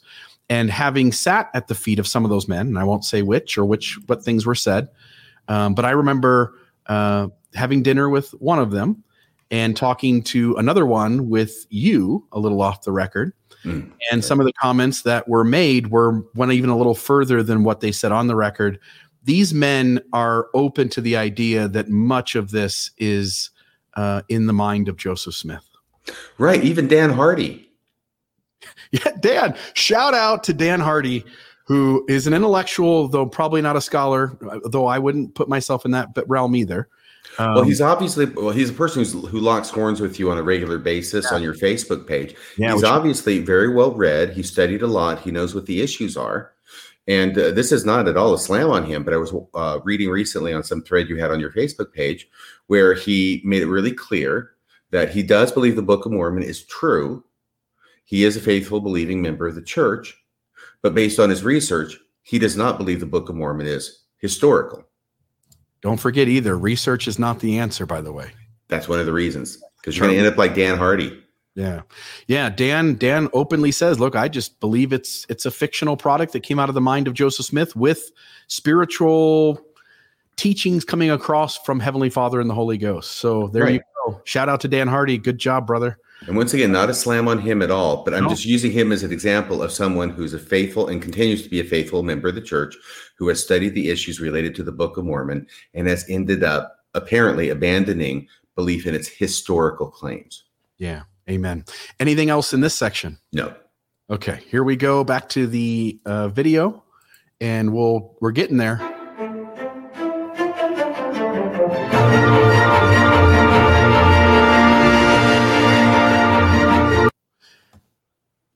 I'll be really quick right here. It's the same argument we made earlier. Joseph had plenty of time to come up with the idea. It wasn't done in 65 days. They talk about the actual dictation taking place with Oliver Cowdery in 65 days, but there were lots of off days in between that too. There were lots of off days in between the 116 lost pages and Cowdery showing up in town to help. and there was plenty of years before to prepare a storyline and work out the angles and twists and turns of the narrative. Right. And I like how they say you must take no longer than 65 days, as if more than 2 months is a short period of time. Right. I wonder if you and I really were told, like, I'll give you $1 million, you've got 65 days. I'm there. Narrative. I bet you or I could put something halfway decent together. Oh yeah, especially for dictating it, and somebody else has to get the writer's cramp. Yeah, and I highly doubt it'd be chloroform in print. Oh no, it would be so interesting. Love it. Anything else on this one? We talked about Lucy Mack Smith and the stories from 6 years before. So nope. And this was something that was hard for me to let go of as an apologist. Yeah. Even though it made sense. I wanted the 65 days so badly from April to June of 1829 because it was so appealing. But then I had to start saying, no, he had years to start coming up with it. Even though the 65 days does appear to be the time of dictation of the Book of Mormon as we have it today, it's not like, okay, here's the challenge, now go. Yeah. And let me add one little thing. It just came to mind right now, which I think is a cool thought. Maybe you can argue that it isn't. The idea that Moroni shows up, what is it, 1822? 1823. That's right. He gets the second seer stone, the brown egg-shaped one in 1822, digging September the 21st. Yeah. So September 21st, 1823, he meets with Moroni. Each year, he has to go home and tell his family, I can't have the plates yet. I need more time. One argument could be that Joseph Smith needs more time to finish off the narrative and to make some type of object that looks and feels like plates. And so when Joseph Smith in his head goes, this is going to be a really easy project. Next September, I'll have this thing ready and we'll fool everybody. And then September rolls around, 1823, 1824, 1825, 1826, 1827. He has to keep putting these off because he needs more time. If you don't buy into that the Book of Mormon is historical, then you need another reason for why Joseph Smith is always putting everybody off and needing another year. And creating the narrative and the object of the plates seems to be the best logical, reasonable match if you're taking a secular approach. Yes. What is Moroni communicating to him on these annual nocturnal visits? Oh, I almost want to combine that with a little talk from President Packer, but I won't. No, really. What the heck? I mean, that's the story, right? Right. What on earth is he telling him? Because we never find out really. No, we get a little blip here or there. There was a little scripture repeated 3 times, but that was the first night. Yeah. He's not going out to the hill, right? No. And how come Heavenly Father and hence Moroni can't know that Alvin's going to die and hence not tell Joseph to bring Alvin with him anyway? I know. Well, that was unfortunate. That was not anticipated. It was kind of like this, I don't know, pandemic. Yeah. And then he tells Samuel Lawrence, you're the guy, Samuel. And then he changes his mind a few months later, and then it's Emma. So, yes. There's only one constant. Joseph has to be one of the two. Yeah. Joseph has to always be there. He's the guy. One person goes up the hill leaving Emma in the wagon, and one person comes back down the hill carrying the plates. Something tells me that if it was Joseph's appendix that burst instead of Alvin's, we wouldn't have a Book of Mormon. I think you're probably right. Okay. Anything else? We'll continue. No, that's it. We're here to the last and the biggest evidence that the Book of Mormon is true indeed. How can it not be true when we consider this last one? The biggest of them all. Here we go.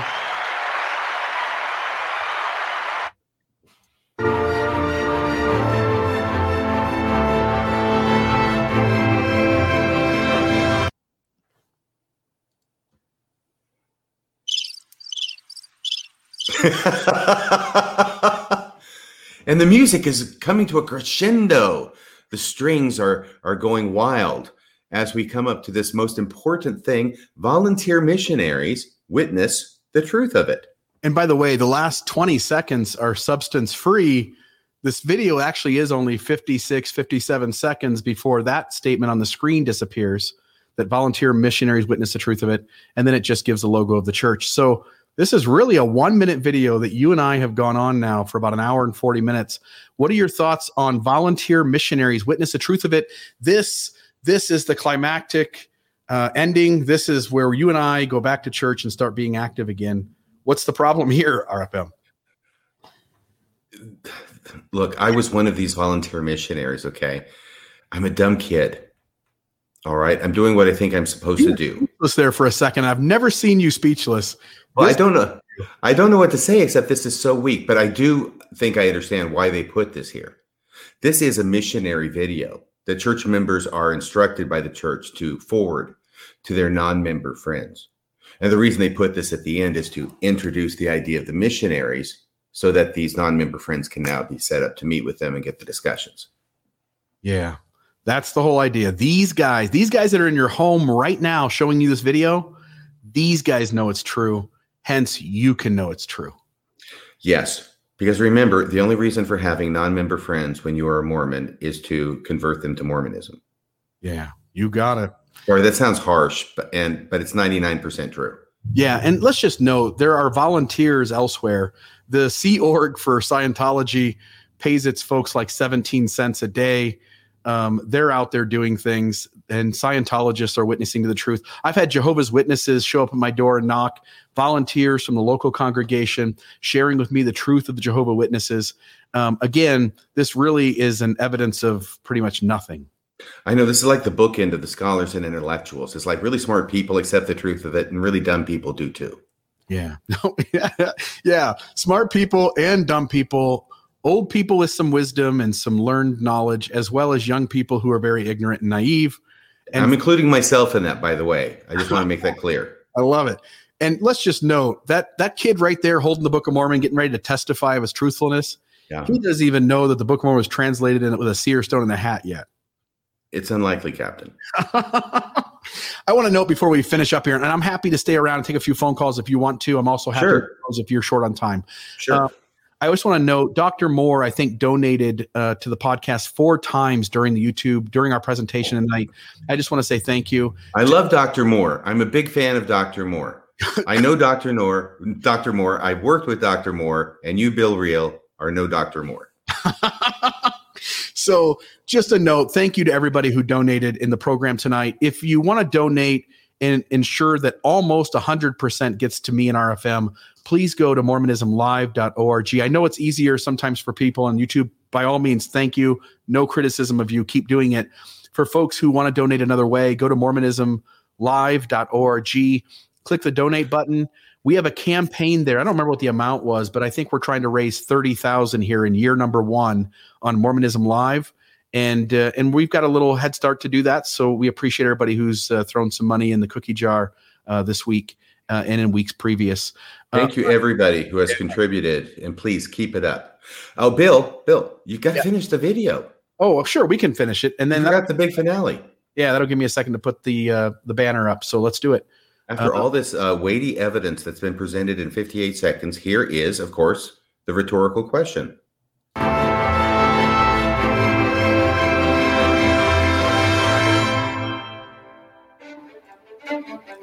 How can it not be true?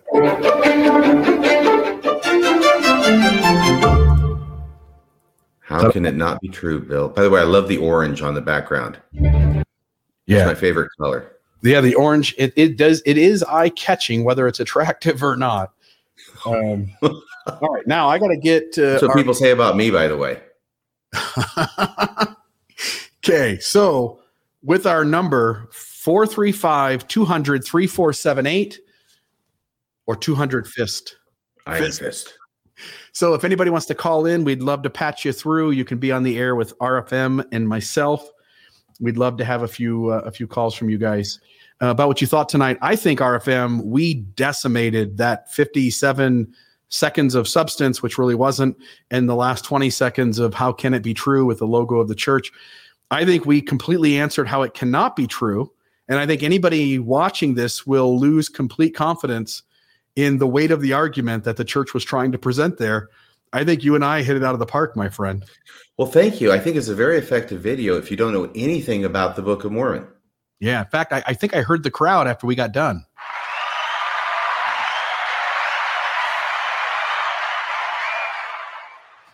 Well, thank you. Thank you very much. All right, folks. It is 1-435-200-3478. 1-435-200-3478. If anybody wants to call in, we still got 186 people that are watching. Really? Hi, everybody. Yeah, we love you guys. And again, happy Does birthday. no one want to call in? Nobody wants to talk to us, RFM. They're all trying to pick their jaws up off the floor as their testimonies, whatever folks were listening and watching, that their testimonies were still there. They are now gone. The testimonies have left the building. Yeah. In fact, here's what I think about some of those testimonies and what happened to them during this episode. Real, Mr. Sound Effects. Yeah. I love them. Yeah, I love it too. All right. If nobody's got a call, we'll wait about another minute or so. And if nobody's going to call in, we'll call it a night. I think we have 5 minutes left for the bearing of testimonies. Yeah. I'd like to be. Yeah, I remember that. And I used to know at the exact moments to shed a tear and cry to get the group that I was talking to feel the emotion of what I was saying. I think we were all manipulators in one way or another. I still am. Yeah. Some of us still are, but I'm so good at it that you can't recognize it. Oh, yeah. That's the mark of a master manipulator, when you don't know you're being manipulated. Don't have a clue.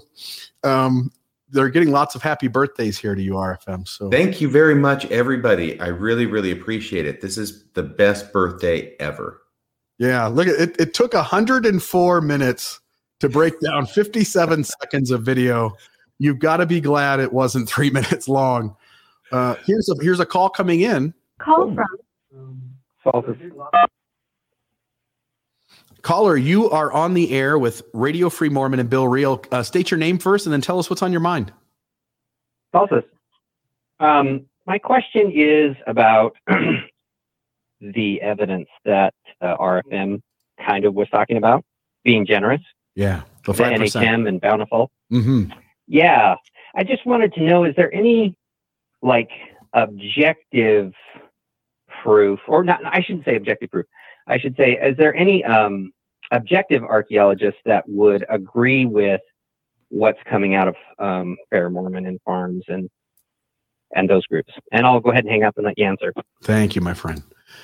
RFM, is there any evidence? Yeah, is there any evidence that the outside world would go, that's pretty strong? I don't believe it still, but that's no. There's none.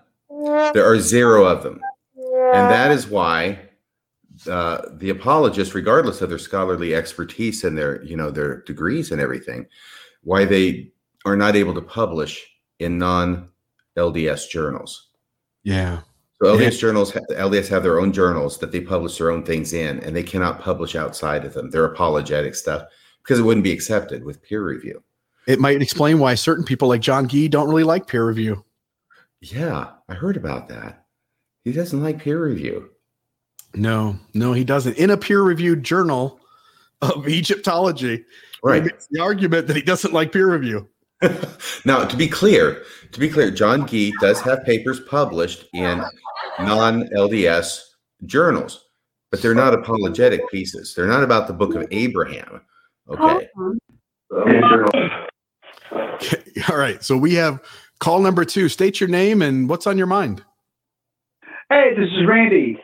Hey, Bill, can RFM hear me as well? Sometimes he can, sometimes he can't. Well, I think he can always hear you, but you can't always hear him. Can you hear me, Randy? Aw. Well, happy birthday, RFM. And I'm like, so many people are watching, and I why aren't people calling us? Good grief. It's his birthday. Hey, Bill, you were getting spot on your boy Kay. Is awesome. I can't think of the young guy who does all the impersonations so good, but I was thinking, is that Bill or is that other guy? He goes, ooh, you got it down. Mormonism Live. Better than touching your own little factory. Hello? Yeah. I was just playing the Boyd K. Packer that Mormonism Live is better than touching your own little factory. Yeah, breaking news. Boyd K. Packer did not actually say that. Listen, can I make a personal statement toward both you and RFM? Is that okay? Please. Personal? I'm sorry, I'm having trouble hearing for some reason. Go ahead, please. Yeah. And I always, I come across as a gushy Gus sometimes, but my philosophy is, by the way, I'm RFA's age. I'm actually about 6 months younger. Today's his birthday. So I can relate to him. And as I was going through my transition and the hardest parts, there's a handful of people that helped me, that I don't know, like you guys, helped me very much. RFM is one of them. And you are as well, Bill. I could really relate to your story, like on Mormon Stories podcast interview. Yeah. I was with him, and then at the very, and it was, I'm a convert as well, and all these things. And so I have been able to, I personally relate to both of you in my journey. I've been on about 2 years, but as I remember some of the stuff you said. Like one thing that really caught me off guard at the time. This is right as I was leaving out, Bill, where you said on your Mormon Stories podcast, it got to toward the end about your how you feel now about Jesus and everything. And I remember how hard it hit me because I was so vested. I was like, with you, and I had all this great love for you. And right, and toward the end, you're like, "Oh, Bill doesn't even believe in Jesus anymore." No, Bill, no. Right? Yeah. And so, a bit further down the road, I see things differently. And I imagine as I continue further down the road and grow, and your Almost Awakened podcast has always been a big help to me too. You won't talk about how much here, but I've done a lot of self-work. But I just wanted to express my appreciation because my philosophy is, I don't know how much time I got left, and if I ever have a chance to say a sincere thing, even though it's a little gushy, I'm going to do it. And I just want you to know genuinely how much I appreciate it. Everything you guys have done. So, all right, enough gushing. Okay, here's two questions, two things. I made them in the comments. One is about the Lucy Mack Smith history. I even posted the quote in your comments. But how she talks about they're invoking, or what, forget the word at the moment, but invoking the faculties of Abarak, and Abarak is where the word abracadabra comes from magicians, and so that's a pretty interesting thing in my mind. And the other thing is, correct me if I'm wrong, because I don't have the source on hand. Wasn't Nephi the one that delivered the plates back in Joseph Smith's time in the very early history? Didn't he tell the story with Nephi, or am I wrong? Okay, yeah. Those are my two questions. A big gush, and two questions. So I'll hang up and let you guys talk about it. Love it. I'll hang up with you. Thank you. I haven't done enough exploration into the use of Nephi early on, but what my understanding is that maybe it wasn't said exactly that way, and then Cowdery's writing something else down for one of the church periodicals back in the day and uses the term Nephi and says Joseph Smith said so, but we don't have Joseph Smith's own words claiming that Nephi was said. Does that ring a bell, RFM? Yeah, there's one document in which Nephi is used instead of Moroni. And I don't know if that's just a, I sometimes misuse a name for somebody, but I think it's someone else. Yeah. But a slip of the tongue. Let me see here. Blah, blah, blah. Yeah, there's something about Nephi. His name was Nephi. Said he was from the presence of God, and his name was Nephi. So, and I don't know that that's really particularly explosive, only because I misuse people's names with some frequency, even if I'm writing. So I can see that as just a simple typo. It occurred on one occasion. I don't know that it was actually originally Nephi, and then it got changed to Moroni. Though I suppose it's a possibility. About Lucy Mack Smith. Yeah, she practiced the faculty of Abrac, which is actually the 7th degree of abracadabra. And I won't go into that any further, but I could draw you a picture if you want. Love it. I love it. We've got our last call of the night, if that's okay, RFM. We've got one more phone call. Okay. You are our final caller. And folks, we appreciate everybody tuning in. I really enjoyed putting this episode together. RFM, you were great. And so this was a lot of fun. The last caller, state your name and what's on your mind.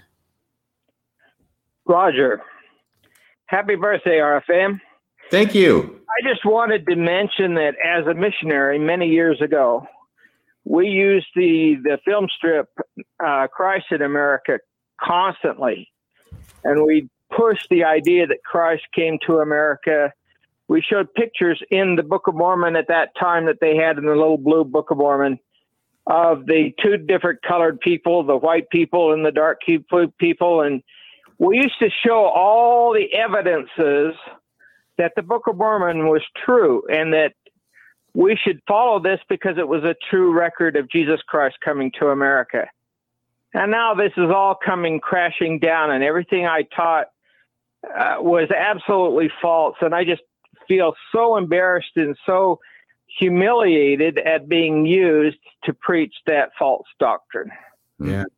Yeah, they don't show those kinds of videos anymore. They don't show the pictures of the pyramids and South American lands or Central American lands in the middle of your Book of Mormon anymore. All you get now is crickets. Yeah, where are all the Lamanites at? You, Roger. Thank you. Have a great day. Thank you. Right. Yeah. We had a film strip too in Japan. It was called. It was the Christ in America. It was Kodai America wa Kataru, which means Ancient America Speaks. Right. Yeah. Kodai America wa Kataru. But I don't know if they still use. There was a film strip actually. You had to wait for the beep. And if you're really good, you didn't have to use the beep. You could use the flip side of the tape without the beeps. That was when you were a really good missionary. That's how you could tell. Yeah, they had pictures like of Machu Picchu, Gesundheit, in the Book of Mormon. It was like, find any kind of ancient civilization and buildings and ruins. It didn't make any difference where in the Americas they were or what time period, just throw them in there because it's evidence for the Book of Mormon. The church doesn't tout any of that anymore. It's gone. Like we're not dragging Hugh Nibley's works out anymore. We're not dragging ancient American evidences into church meetings. They don't want that anywhere near what we're doing in the 2-hour block. No, but archaeology supports it. Yeah. But what Randy's talking about there, this is one of my fundamental disappointments, joining the church in 1978 with this whole air of enthusiasm and optimism, and that we could prove the Book of Mormon true by archaeology and other sciences. And then over 4 decades, that has fallen by the wayside, one by one by one by one. And then the DNA comes in, and that's bad news. So it's gone from being a positive force for proving something true to now it's all defensive, and we have to make up excuses why all the evidence on every front is against us. Yeah. Yeah. There's nothing left. The bookshelf for most people when they dive down the rabbit hole is so heavy it has no choice but to give way and tumble and break apart into pieces and decimate to nothing. I guess I think we're done. I think that's it. I don't have anything left for us. I just have one question for you in closing. Yeah, please. How can it not be true?